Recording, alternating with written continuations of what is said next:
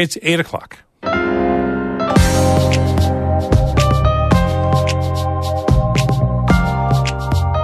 Good morning. This is Northern Light for Monday, February 26th. I'm Monica Sandreski. And I'm Todd Moe. SUNY campuses are expanding their mental health services. We'll have details just ahead. Also, we'll talk with the Officer of Diversity, Equity, and Inclusion at SUNY Potsdam for today's North Country at Work story. If you're coming from the city, for me as a person of color, it was my first time sitting in a classroom where everyone did not look like me, and that can be challenging in itself. A few skaters recently caught the perfect day out on Cascade Lakes between Lake Placid and Keene. You need perfect conditions. You need to have really cold weather after not having a lot of snow so that you can get this perfect flat ice. And there wasn't wind when it was forming, so it's smooth and beautiful. And a retired science teacher in Clinton County uses original audio to share about his road trip to see a total solar eclipse as a high schooler in 1970. Look at the red spot at the bottom. Look at the... Yeah, look out. Here comes the sun. Don't look. Don't look. All of that's coming up on Northern Light. Stick with us.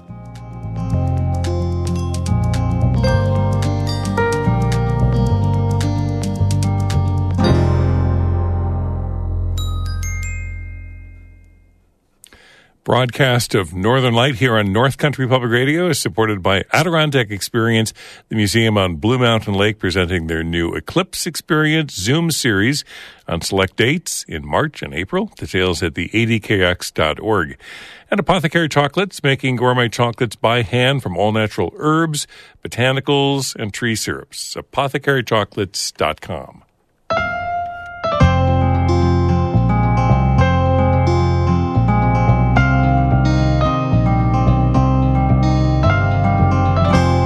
This is Northern Light. I'm Monica Sandreski. And I'm Todd Moe.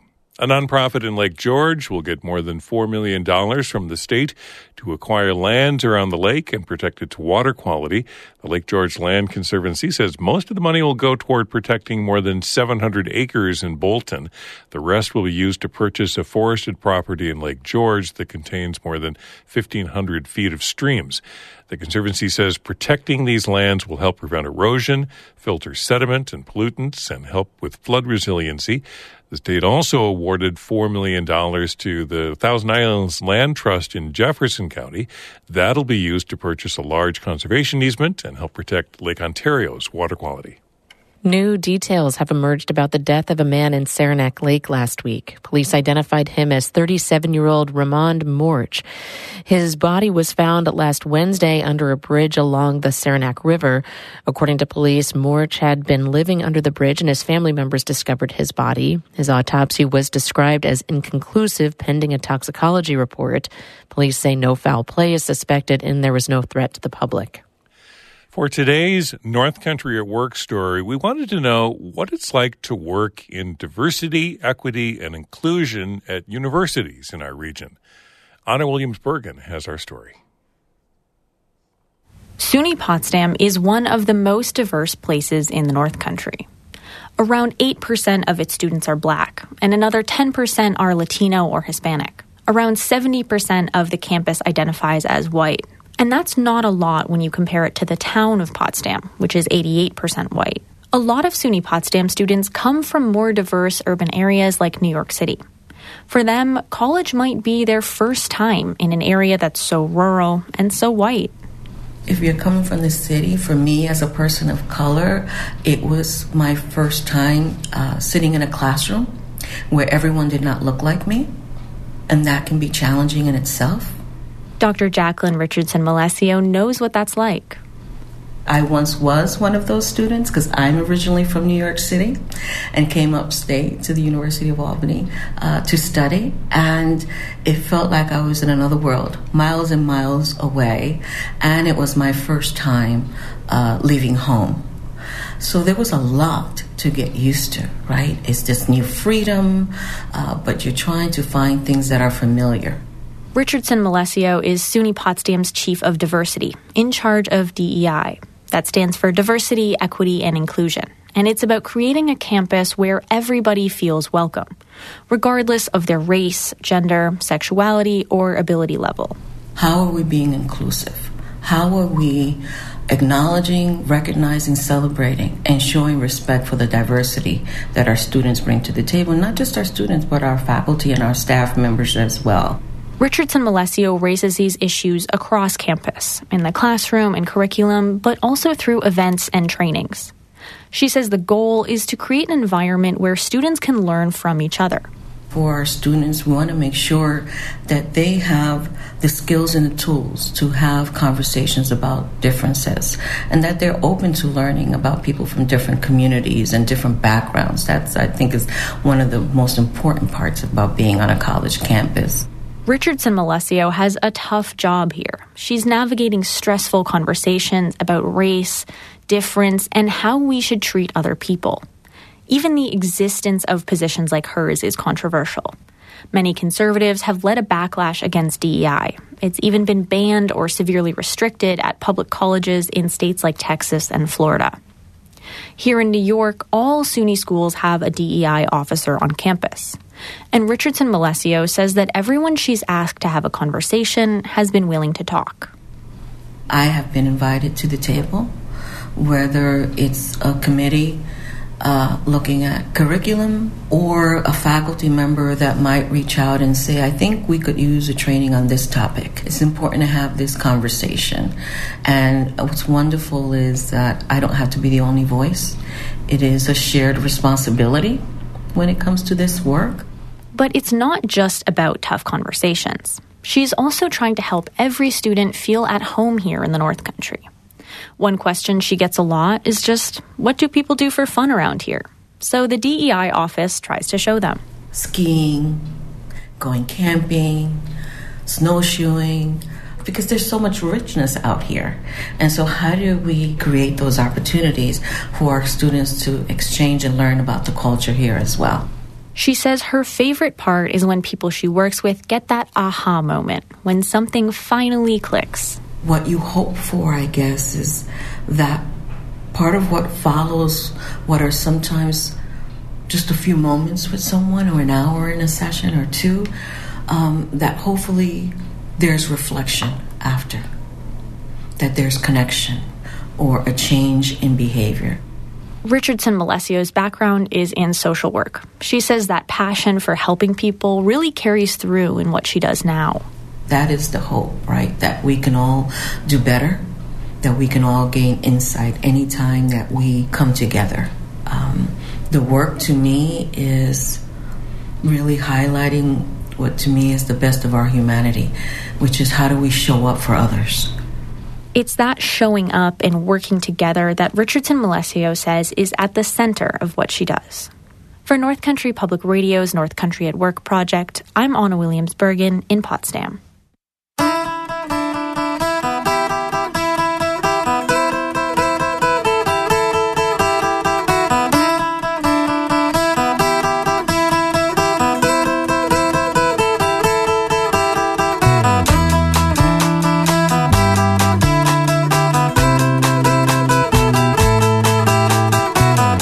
You're listening to Northern Light right here on North Country Public Radio. It's 8 minutes past 8. Good morning. I'm Todd Moe. And I'm Monica Sandreski. In April, almost all of the North Country will go dark and cold for 3 minutes in the path of a total solar eclipse. We'll hear from a listener about what his experience was like in totality as a teenager in 1970. That's coming up in just a few minutes here on Northern Light.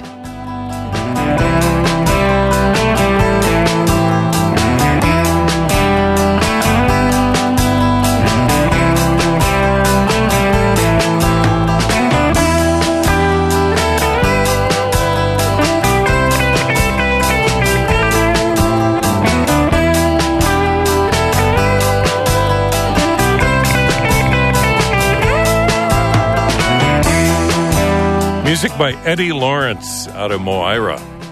The Northern Light is supported by the Village Mercantile, bringing Saranac Lake to places beyond the Adirondacks, offering Adirondack-made and inspired goods. VillageMerc.com, anything but general.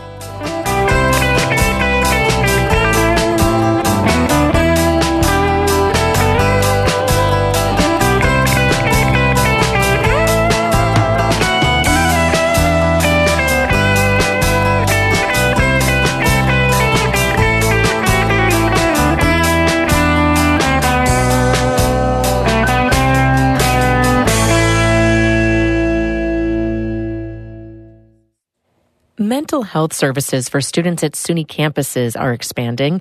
WRVO's Abby Connolly has details on the new state-funded focus on mental health. Close to $10 million in annual state funding will be used to increase mental health services and support for students on SUNY campuses. SUNY Chancellor John King made the announcement during a visit to the SUNY Oswego campus.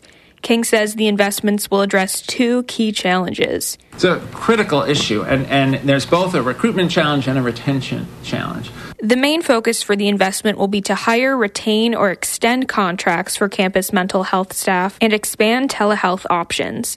At SUNY Oswego, investments will include hiring more staff to support students of marginalized backgrounds and extending counselor contracts to provide services throughout the summer. King says SUNY Oswego has been a model for other campuses' counseling services. What SUNY Oswego has been doing over many years has been expanding mental health supports and trying to create a culture where students, faculty, and staff understand that mental health is health, that there's no shame in asking for help. King says the investment would not have been possible without the support of Governor Kathy Hochul and the state legislature. The investment will expand services at 28 campuses and support more than 200,000 students. In Syracuse, I'm Abby Connolly for the New York Public News Network. The town of Herman in St. Lawrence County will be spending millions to fix its entire water system. WWNY-TV reports the problems range from leaks to low water pressure. The lines service the Herman-DeKalb area. The town will spend $7 million on the project, and it'll take about a year to complete. The project will also hook up a fifth natural spring to provide water for the area. Town officials say that will double the water supply, which in turn could lower water bills. The Salvation Army in Messina is planning to upgrade its kitchen to make regular hot meals for people in need. That's according to WWNY-TV. The local Salvation Army director told the TV station they want to open a soup kitchen that serves lunch 3 days a week. He said Messina already has a once-a-week soup kitchen and the Salvation Army runs a food pantry, but that's not enough to meet the community's needs. The kitchen renovations would cost about $100,000. The state will provide half of that, and Alcoa is donating another $30,000. But $20,000 more are still needed. The right conditions for outdoor ice skating are pretty tricky, but when the weather aligns, it's pure magic. Reporter Amy Fey-Rezel has been keeping an eye out on the Cascade Lakes between Lake Placid and Keene. And last week, she got out on the ice for one perfect afternoon. From the shores of Cascade Lake, I can see two men skating tight circles in and around boulders near the lake's eastern edge. You're using like ski poles. I've never seen that before. Normally we carry hockey sticks, but we're not playing hockey today because we're... It was just a skating day. Yes, today is skating day. Perry Babcock and Greg Denon are both 67. As children, they played hockey together in Lake Placid. And you're still playing hockey all these years later. Yeah, it makes you feel like a kid all over again, so it's good stuff. Lower Cascade Lake runs east to west. It's skinny, about a mile long, and with mountains on either side. Denon and Babcock have been skating this lake for decades. But this winter's skating windows have been brief and fleeting, with thaw after thaw after thaw. But still, they're lucky, says Babcock. We're still high enough at elevation up here in the Adirondack, so I grew up downstate, and all the ponds skating down there is gone. The ponds just don't freeze anymore. So up here, we're still lucky to have it. Today, they were scouting the ice for a locals hockey game, Lake Placid versus Keene Valley. And usually we have a very strong rivalry with our friends from Keene Valley. They're called the Beavers, and we're the Lake Placid Bombers. The Bombers versus the Beavers. Bombers versus the Beavers, and the Bombers always win. So that's important. Yeah. If nothing else comes out of this, the Bombers always beat the Beavers. Of course, there's no way to fact-check that. Not long after Babcock and Denon pack up, a group of kids arrive, bundled to the nines. They're here from North Country School, which is just down the road. Their teacher, Sierra Grennan, says they had to seize the moment. You need like perfect conditions. You need to have really cold weather after not having a lot of snow so that you can get this like perfect flat ice. And there wasn't wind when it was forming, so it's smooth and beautiful. It's a little windy, so some of the kids move cautiously, but others skate with wild abandon, fast, backwards. A few have hockey sticks and pucks, including middle schooler Ziggy Moore. Now, you're pretty comfortable on the skates. I've skated since the age of 3, 4. I've grown up doing a lot of pond hockey with my dad and brother. And have you been skating here before? This is my first time skating here. Definitely not the last. Ice is the best I've ever skated on outside of a rink. Everyone I meet on the ice is wearing hockey or figure skates, except for one woman who I first see gliding at the far western end of the lake. She's making these big, graceful strides in ski boots attached to a long piece of wood and blade. Can you explain what it is you're skating on? I am skating on what's called a Nordic blade, and I am able to use my cross-country ski boot. Nancy Battaglia, the prolific Adirondack photographer, has had her Nordic blades for over 30 years. She says they're great for in-the-wild skating. You're able to handle the lumpy bumpies a little bit better than the shorter blades. You can go pretty quick. Be careful of that track. Don't fall in it. Yeah. Battaglia is an ice chaser. She's part of a group of folks who are always looking for ice and reporting back to one another. And this is one of the places that was reported good. And then yesterday woke up to 3 or 4 inches on the ground of snow, so that usually ruins skating. I know, but then I drove by here yesterday and I saw the wind blowing the snow off of the lake and sort of getting it this burnished kind of clean look. And that's exactly, I drove by as well and said, well, there is no snow on it. It's been blown off. Battaglia leads me to a patch of particularly clear ice. Now, how's that? Wow. Yeah. Oh my gosh, you look down and it's totally clear with these tiny little bubbles frozen in there. It almost looks like balloons. Instead of going up layers of balloons, it's bubbles going down in. And it's just so clear. You can look straight down. As we skate west towards the setting sun, the ice gets blacker, glossier, the bubbles bigger. There's no telling what conditions will be like tomorrow, so we savor every moment on the ice. Amy Feiereisel, North Country Public Radio on Lower Cascade Lake in Keene. You can see photos of folks skating on Lower Cascade Lake in the online story at ncpr.org.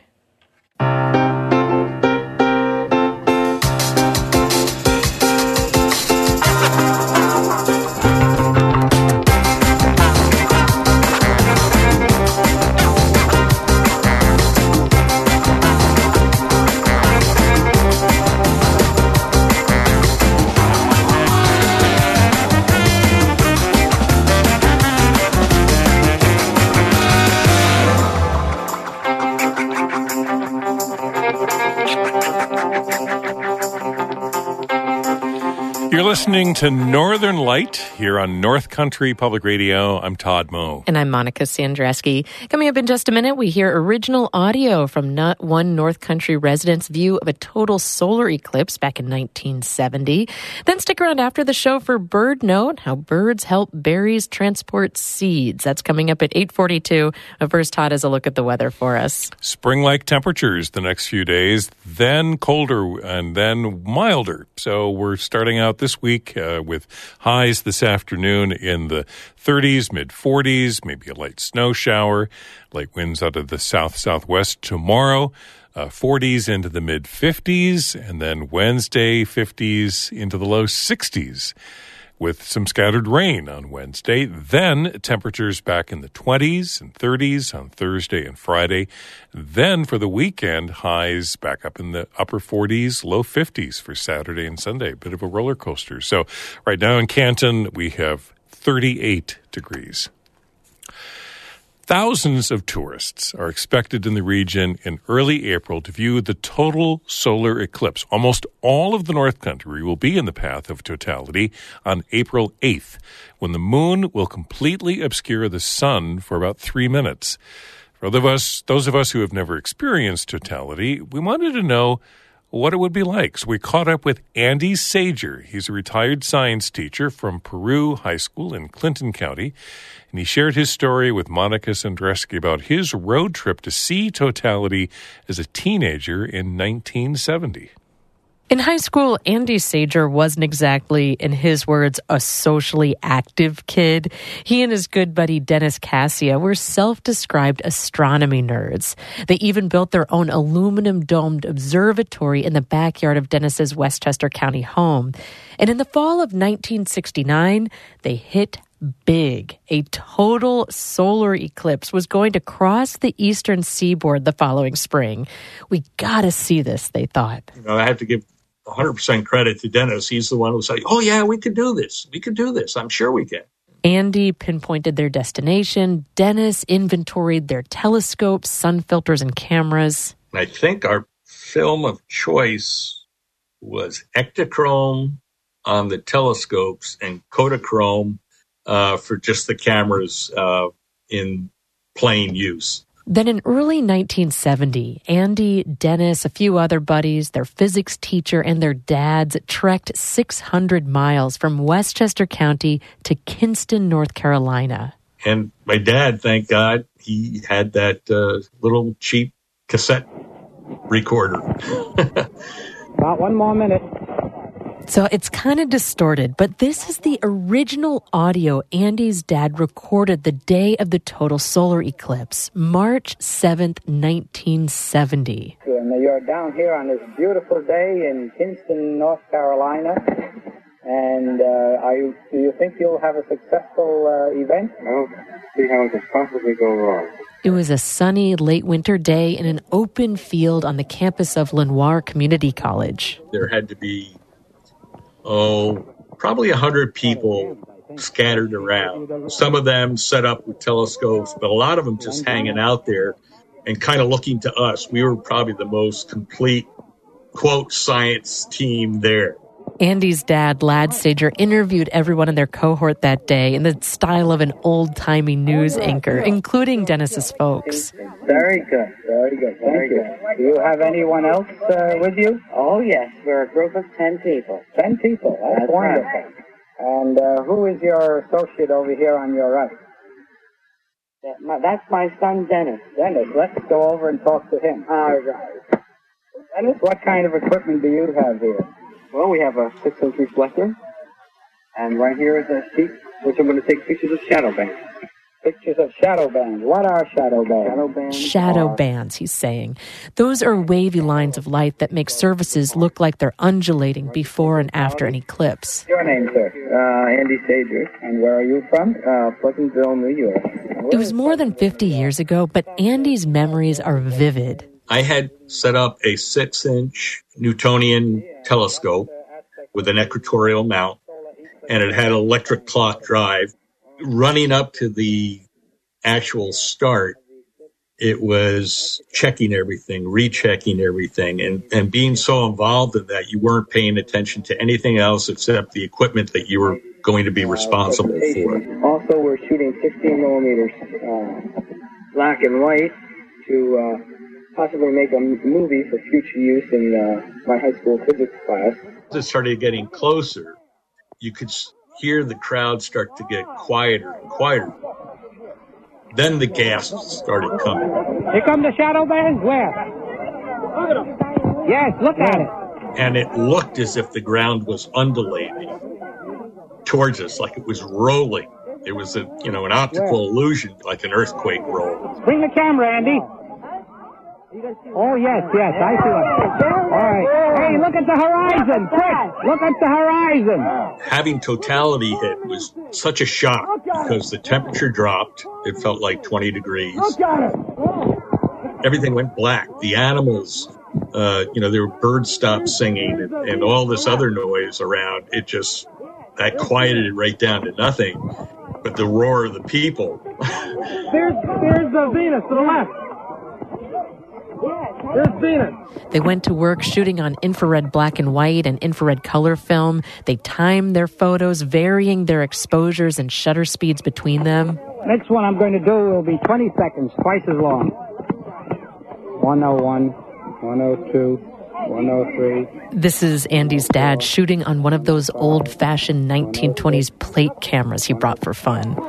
2 down. They got shots of sunlight passing through the gaps in the moon's rugged terrain, known as Bailey's beads, and also the faint corona of the sun starting to peek out at the end. Yes, look at the red spot at the bottom. Look at the... Gary, look out. Here comes the sun. Don't look. Don't look. Andy, don't look. And it was over. That was it. 600 miles. And it's funny because I heard my dad say 600 miles for 90 seconds or something like that. All that just for that. But that purple flash, did you see that purple as it came out from underneath? Oh, wonderful.